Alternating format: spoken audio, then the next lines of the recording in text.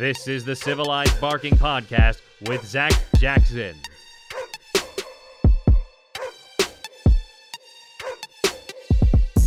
Hey everybody, Civilized Barking, Zach Jackson.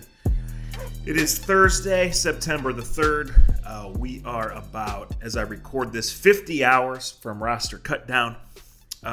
Just talk a little Browns here. Want to catch you guys up on some things as far as how it's going to go procedurally, how it's going to go for us at The Athletic. Get to normalcy. A week from tonight, the NFL kicks off, and all signs are go.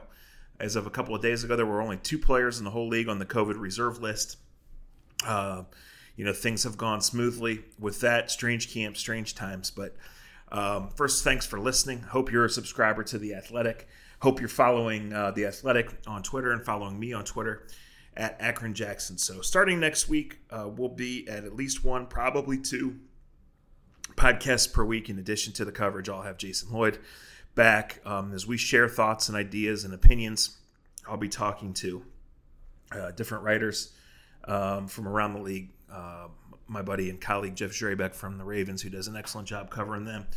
Occasionally try to get a Browns player on via Zoom, however that's going to go. So just wanted to take a few minutes here, catch everybody up on what I've seen, what I know. It's a busy and important week internally for the Browns here as they get close to, officially shifting from preseason mode to regular season mode. It's a quiet week externally, and the primary reason, guys, is camp reporting is over. So for 2 weeks or 2.5 weeks, whatever it was, we were there every day.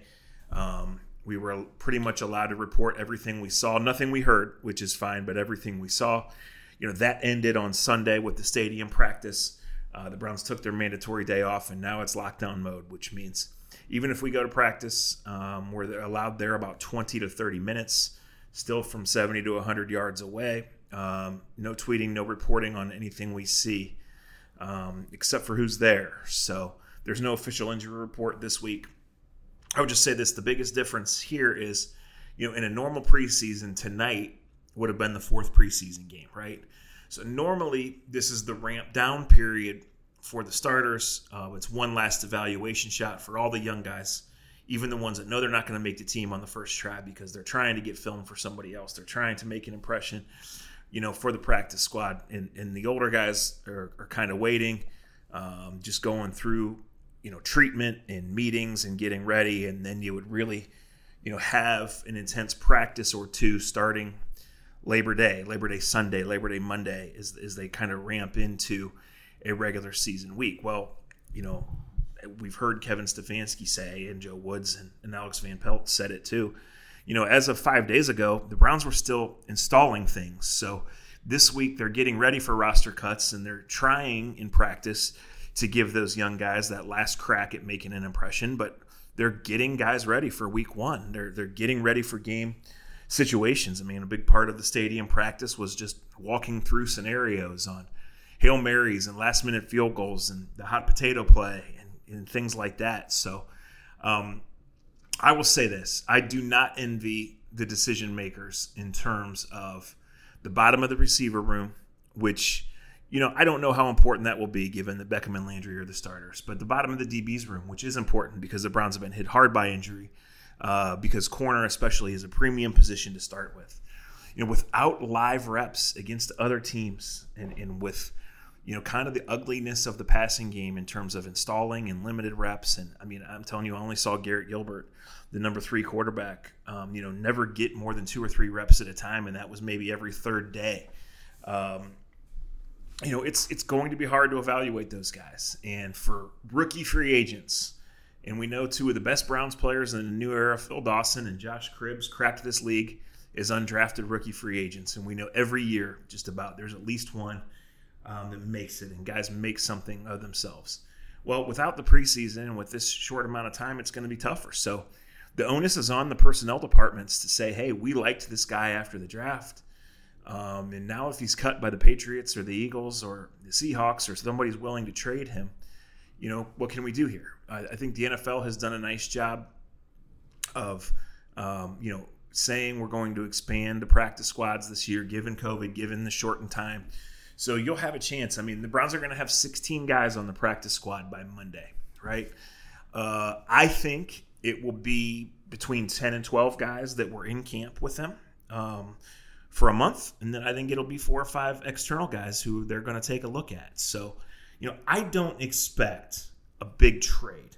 I don't expect the Browns to trade David Njoku, and I don't expect the Browns to go out and get a starting safety because I think they already had their veteran safeties even before Delpit's injury.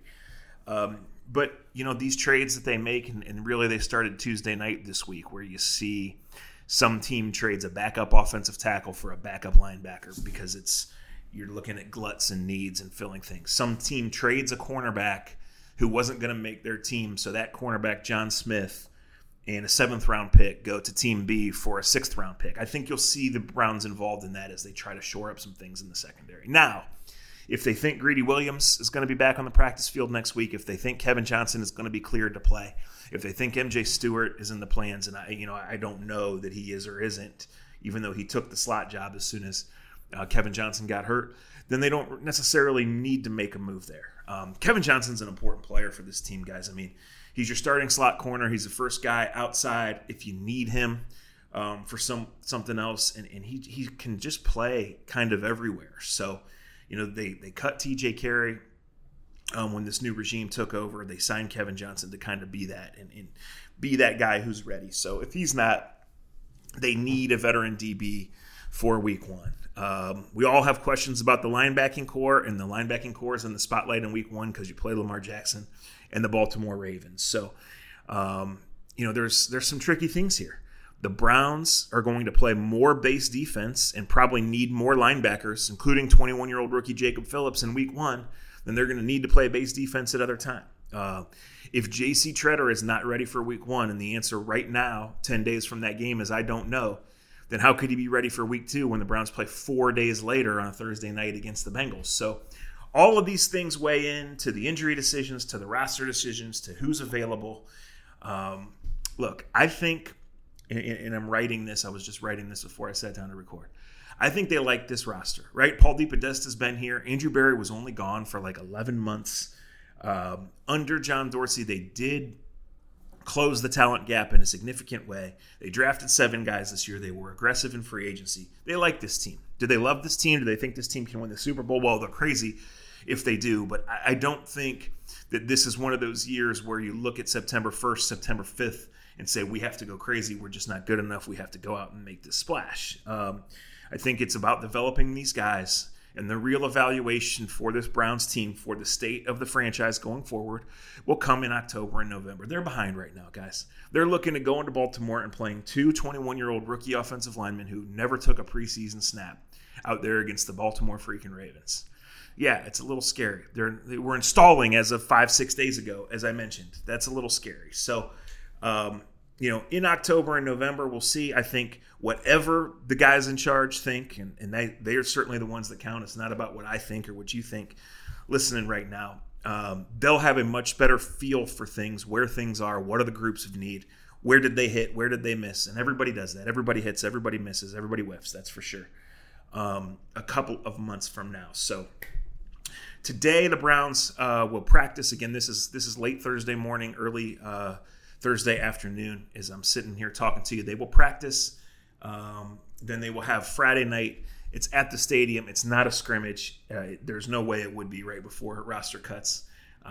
Walking through, going over those situations, just getting guys under the stadium lights, quite frankly. Elementary stuff, but stuff that coaches want to go over.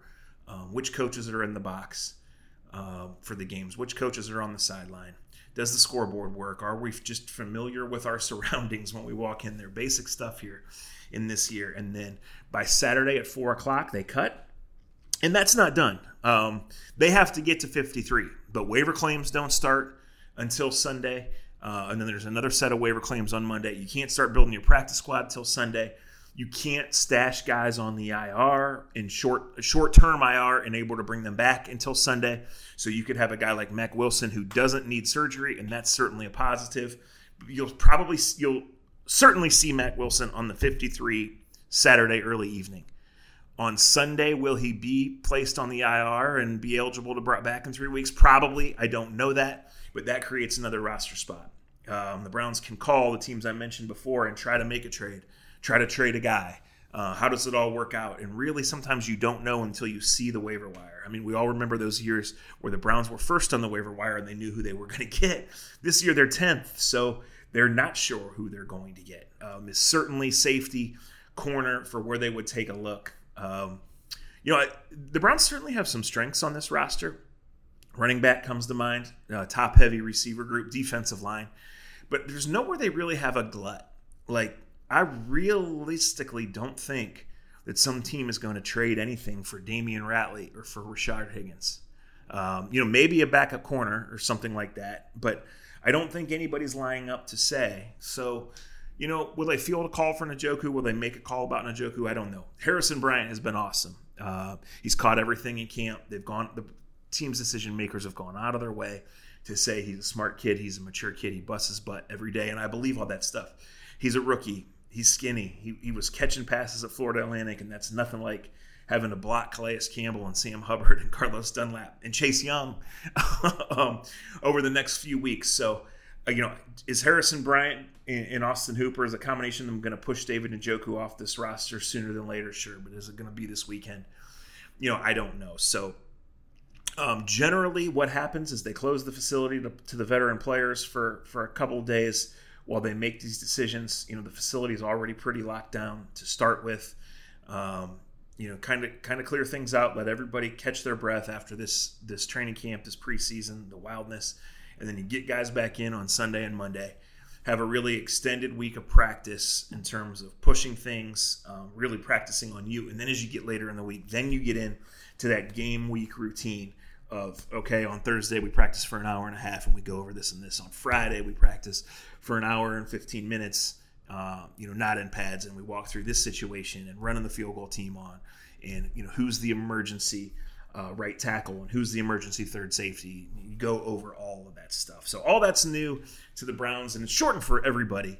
I think a big picture look is this is where all this change has caught up with the Browns because they've lost all of this time to COVID, losing the practices, having a shortened training camp, the situations in training camp where they lost a day to the weather, where they lost a day to the false positive tests, where they had a half practice because the team decided that that's what they were going to do that day. And you have brand new coaches and brand new schemes and brand new decision makers. So I'll just say this from a roster standpoint. Is there a surprise move out there that we didn't talk about that's going to make you say, holy wow? Maybe. I think that's unlikely. Like I said, I would expect the Browns to be involved in a minor trade. I would expect them to be involved in one, maybe two waiver claims, but I think the roster's pretty set.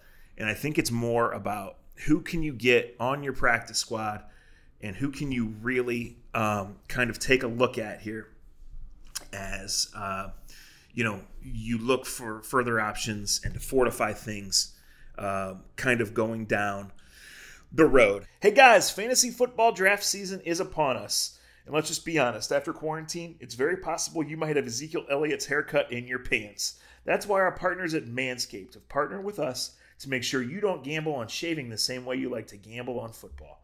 When it comes to men's hygiene, Manscaped is as good and safe as Christian McCaffrey in a points per reception league. And look, guys, this is private. This is awkward. Some of us are into third grade jokes for our whole lives. Well, Manscaped will help you out. It'll make you look better down there. It'll make you feel better down there. They have forever changed the grooming game with their Perfect Package 3.0. That's right. The Perfect Package 3.0 comes with a new and improved lawnmower, performance boxer briefs, and a travel bag for you to use when you're done quarantining, as well as some other liquid formulations like the Crop Preserver and the Crop Reviver. The Crop Preserver is an anti-chafing ball deodorant. The Crop Reviver is spray-on toner, and it's made with soothing aloe and witch hazel extracts. For a limited time, subscribers get not one, but two free gifts. The Shed Travel Bag, a $39 value, as well as the patented high-performance anti-chafing Manscaped Boxer Briefs. Get 20% off, free shipping with the code THEATHLETIC20 at manscaped.com. Remember, 20% off and free shipping with the code THEATHLETIC20 at manscaped.com. That's 20% off with free shipping at manscaped.com. Use the code THEATHLETIC20. It's time to boost your hygiene with the absolute besties with Manscaped.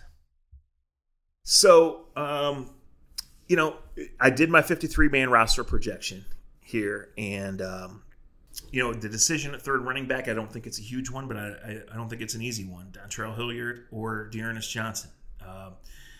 At wide receiver, we know who the two starters are. They're paid accordingly. They're counted on accordingly, and they're superstars. But who's behind them? In this Stefanski offense with a lot of deep crossing routes, you've got to have guys ready to go in the game and be fresh, give those guys a rest. We know Rashard Higgins has the experience edge. We think Kadero Hodge is going to make the team because of special teams. We think JoJo Natson is the kick returner. So, is there room for Ratley and for Higgins? Could they possibly keep 5 tight ends? I don't know. Something I remember from my time working in the league or working with the team, I should say, we always would get a little nervous at this time. But like one year we thought that Eric Mangini was going to cut Jamal Lewis. I mean, Jamal's days were past him. And it's especially memorable and scary to me because I am one day older than Jamal Lewis, and we were only 29 at the time, and it was time for him to be put out to pasture. But we had chosen Jamal Lewis for the Week 1 game program, right? And we weren't sure that he was going to survive cut down weekend, and we were going to look like real dummies if the game program came and Jamal Lewis was on it. But anyway, one thing I learned through that is kind of just paying attention. I think Stefanski's gone out of his way to plug Kadero Hodge. And the other night I was driving, and they had one of the team-sponsored radio shows on, and they were interviewing Kadero Hodge. And I think in the week of a cutdown, I don't think the team PR person is going to put somebody out on one of those interviews to get asked awkward questions or maybe to say something who's not really going to be in the plans. So that's just a thought. That's just something I pay attention to. Is it right? I don't know. Like I said, 30% of me thinks that we're going to get a shocking move. No, I don't think Jadeveon Clowney. No, I don't think Earl Thomas. But 70% of me thinks it's going to be, minor roster moves and shaping with the idea that the Browns mostly like this roster and go forward. Like I said, I can't tell you what happens with Treader, and I can't tell you what happens with the corners. So if this team's going to need Sheldrick Redwine to play some safety snaps, then Sheldrick Redwine has to do it. It would appear to me on what I've seen that this team is going to trust Jacob Phillips, the young linebacker, to get in there and make plays, and he's going to have to do it. Jordan Elliott, the third-round defensive tackle, a really athletic, impressive-looking guy. I don't think he's going to play a ton of snaps as long as Richardson and Ogunjobi are healthy, and both of them will look great. He's going to have to be ready to play, some real snaps. The situation on the offensive line is scary. We don't know what happens with Harrison Bryant at tight end. Austin Hooper's had a great camp, guys. A really good camp. Really impressive. I knew the stat numbers, and I knew that Austin Hooper was a guy who had, been drafted out of Stanford, which has been known to not only produce tight ends, but tight ends who aren't afraid to play physical. They don't play, the spread offense that a lot of people do. He followed the progression of he was quiet, and then he was contributing for a Super Bowl team, and then his stats had taken off. But I didn't know Austin Hooper was that big. And I just think the Browns look at him in a tight end friendly offense as an absolute anchor. And for as up and down as the passing game has been, it was clear really from day one that the quarterback trusts Austin Hooper, wants to get him involved. Both running backs look great, and I expect that to be the plan in Baltimore. Run the wheels off, try to keep it close. So try to limit what you're really asking your offense to do in terms of having a rookie look left tackle, in terms of people not maybe being completely comfortable with the whole scheme, the whole playbook, all of that. So I'm not overly concerned by Myles Garrett wearing a wrist guard at practice, but listen, if Myles Garrett is not 100%, the defense suffers. So when you pay a guy that money and you know what Myles can do, you just need to get him to the game. And that's kind of the rub, but he'll be there when it counts. I don't think this is anything major because he wouldn't even be going through pre-practice drills. But again, we'll see. So again, thanks for listening to this ramble. Thanks for reading. We'll have you covered on all the moves, analyzing what they mean, what might be next, why the Browns did what they did. who were the surprising keeps, who were the surprising cuts, things like that. And then we'll get you ready for actual football next week. So I was texting with Jason last night about, when we're going to set a routine, but the plan will be for 2 podcasts to supplement what's already going on the site. So thank you for listening, for reading, for tweeting, for all of that stuff. This is Civilized Barking, and we'll talk to you soon. Football is almost here.